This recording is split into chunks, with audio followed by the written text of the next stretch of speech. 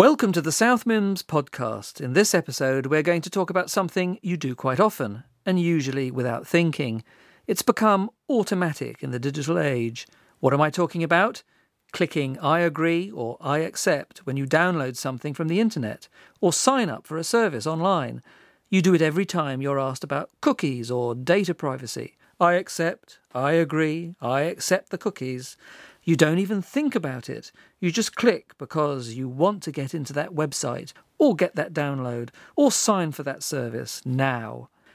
But what are you really doing? What are the dangers? To talk about it from a legal standpoint, we've got our favourite lawyer in today, Terence Prohl, and he's got some interesting views about the subject. Hello. It's nice to be here again, Carl. Can you just sign this envelope, please? Oh, what? Oh, what? Sorry? I don't understand. Just sign the front of the envelope. Here's a pen. It's an agreement and some terms and conditions. Just your name and the date, please. Yeah, but what is it? Don't worry, it's all above board. Just sign it. It's the usual T's and C's. Well, I'd like to read what's inside first. I mean, I can't sign something without reading it. Well, why not? Well, I think that's obvious. I mean, there could be anything in there. It's a simple agreement that you will do what's detailed in this envelope, and you will be liable to all the clauses pertaining to that agreement in perpetuity. Nothing unusual. I mean, all right, but who would just sign an envelope? I mean, and it's quite a thick envelope. I mean, who would sign that without even opening it? It's ridiculous. Is it something to do with your fee for appearing in this podcast? There's a fee? No, there isn't. It's part of your teaching contract with the university. You said there was a fee. No, there's no fee. Well, I don't think there is. Look. Anyway, I'm not signing something I haven't even seen or even had explained to me. I explained it. It's the terms and conditions for a service that you want from me. Well, I need to read it. Okay, it's up to you. You don't know what you're missing. Well, at least summarise the agreement. Nope. Well, that's unreasonable. I mean, it's unfair. Aha! But you sign envelopes like these every day. Think how many times you've clicked I accept or I agree on a terms and conditions box online and blithely gone on to use that service or software without even thinking what you've signed up to. I see you were making a point. Oh my, you are quick, Carl.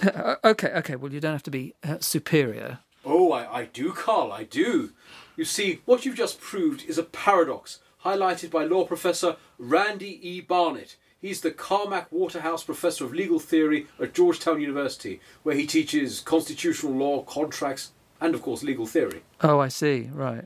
And he, rather cleverly I think, likened accepting online contracts to signing the front of an envelope, which you're told contains some complex clauses in a binding contract and given to you by a total stranger. Right, so when you put it that way, it doesn't make sense to click and accept without reading what you're, accepting. Binding yourself to. Binding yourself to, sure.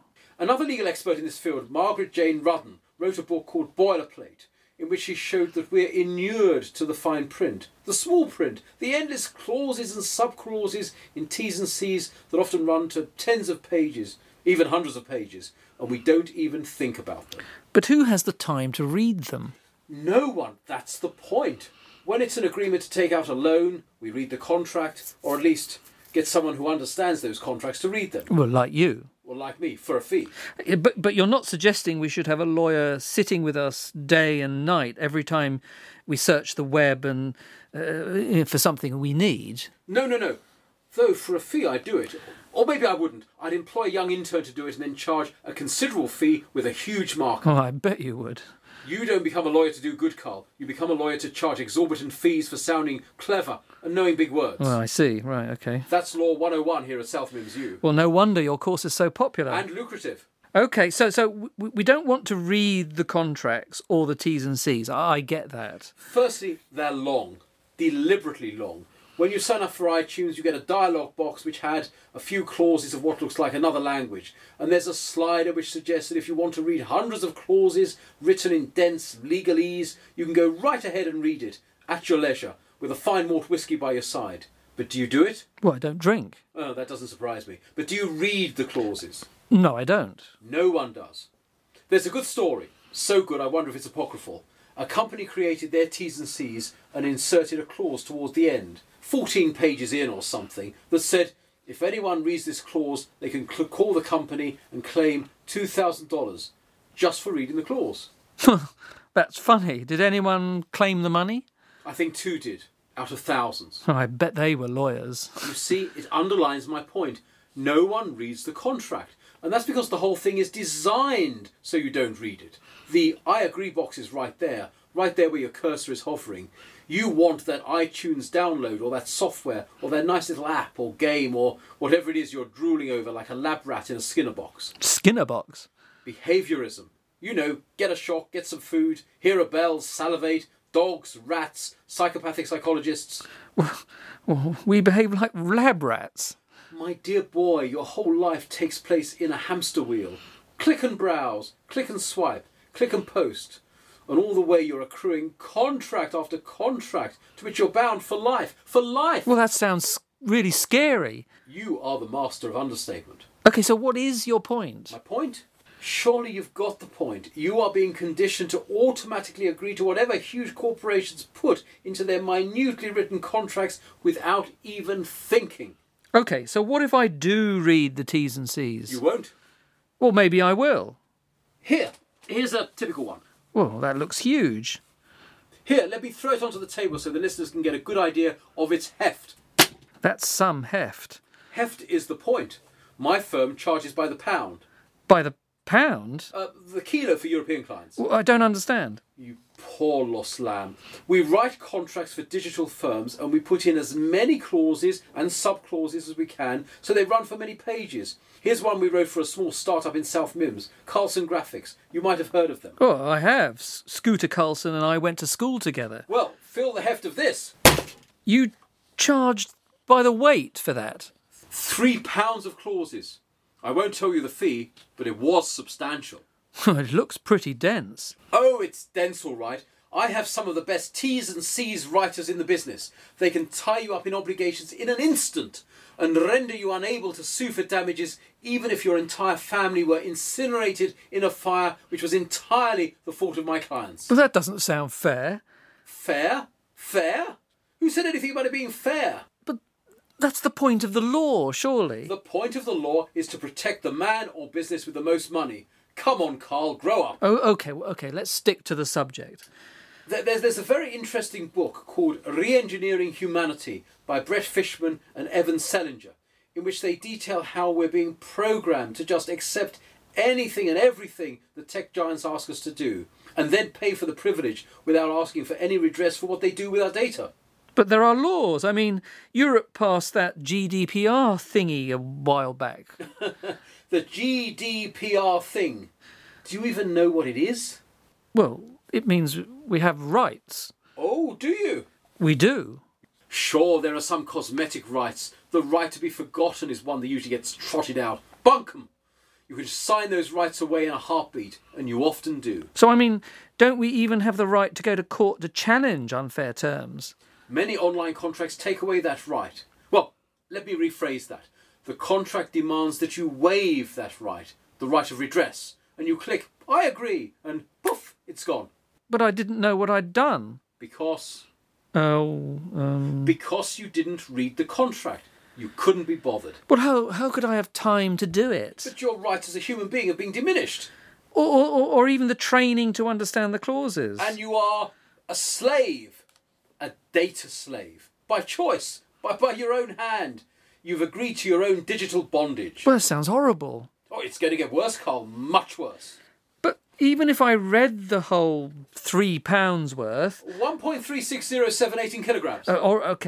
Sure, even if I read 1.3 kilos of clauses, what would my options be? I mean, I'm not going to go to Apple and say, excuse me, Apple, I'd be happy to sign this, but I'd like to change clause 456, subsection A. I mean, I couldn't actually do that, could I? In theory, you could. In theory? In practice, they'd send you off with a flea in your ear. Not literally. Or maybe literally. That might be quite an interesting service we could provide. Fleas in the ears of litigants. Well, I'll make a note of that. I'm getting lost here, I'm sorry. Simply, dear Carl, no. You can't really ask a huge corporate to renegotiate their agreement with you as an individual. And even if they did, they would not modify for you because that would set a precedent. And then if everyone did it, the legal fees would be astronomical. And hold on, that's actually a good idea. Well, what is? We agitate to pass a law which states that every online contract must be individualised and overseen by a personal lawyer. We'd be rich.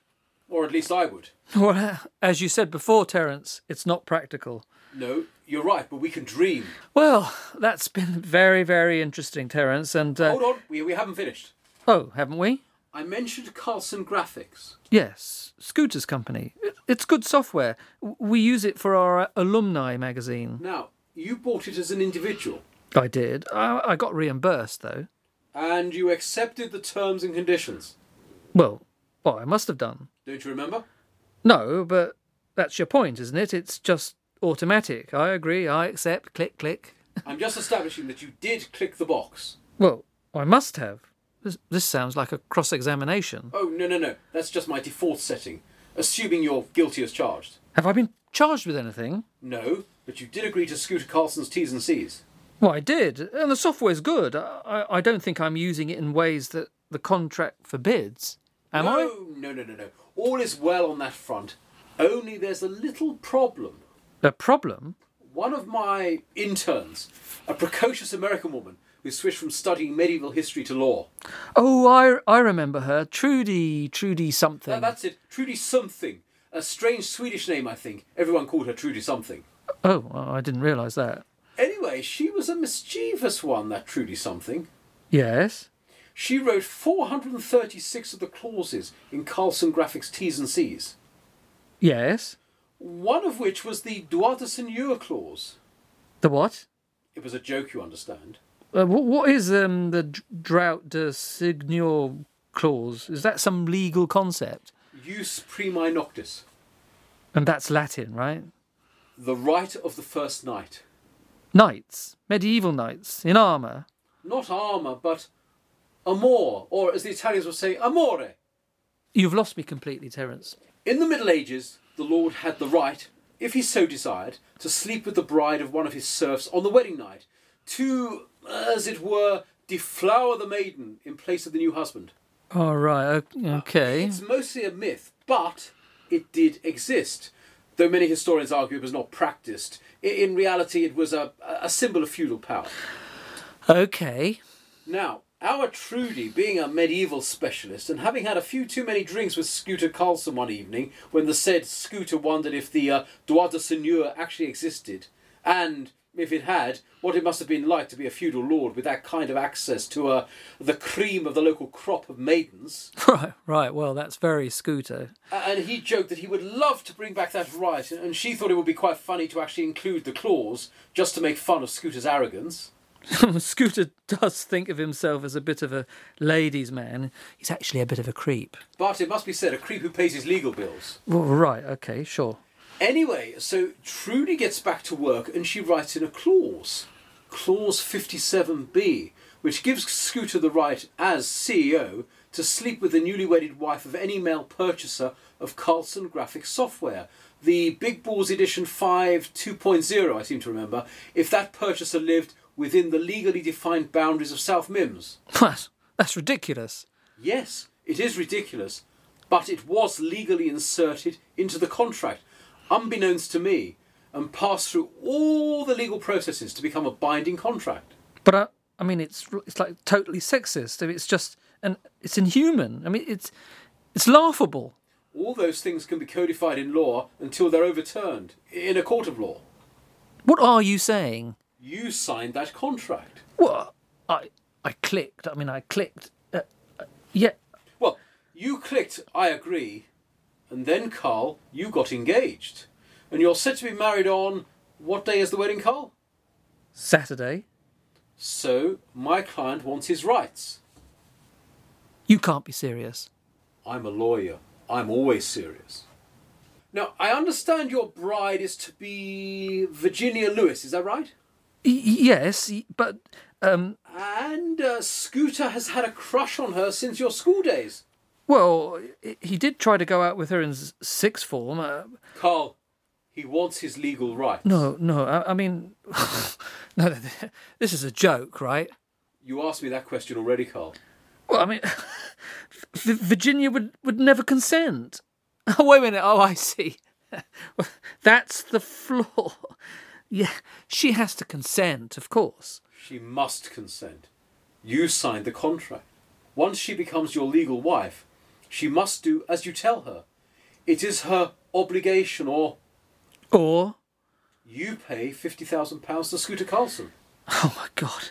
Well, what is Ginny going to say? I mean, she'll call me. Look, Terence, get me out of this. All right, I promise to read every online contract in detail. From now on, I promise. Relax, Carl. In fact, I expunged the clause from the edition you signed up to. Trudy went back to America, and I told Scooter he didn't have a hope in hell of implementing the clause. Oh my God. Do you know what? I really believed you there for a moment. I mean, it's so ridiculous. I mean, so amazingly ridiculous. So incredible that it could have been true. It proves my point. You know what? I don't want to be a data slave or any kind of slave. Be careful what you click and what you agree to. I will. I promise. Now, I think I need to go. We're rewriting the health and safety T's and C's for a new execution drug, which prisoners on death row in the States must sign. Great fun. Well, thank you, Terence Prohl, and well, I'm exhausted and chastened. It's time, dear listeners, to think long and hard about your digital life and the rights you have, or don't have. Until next time, goodbye.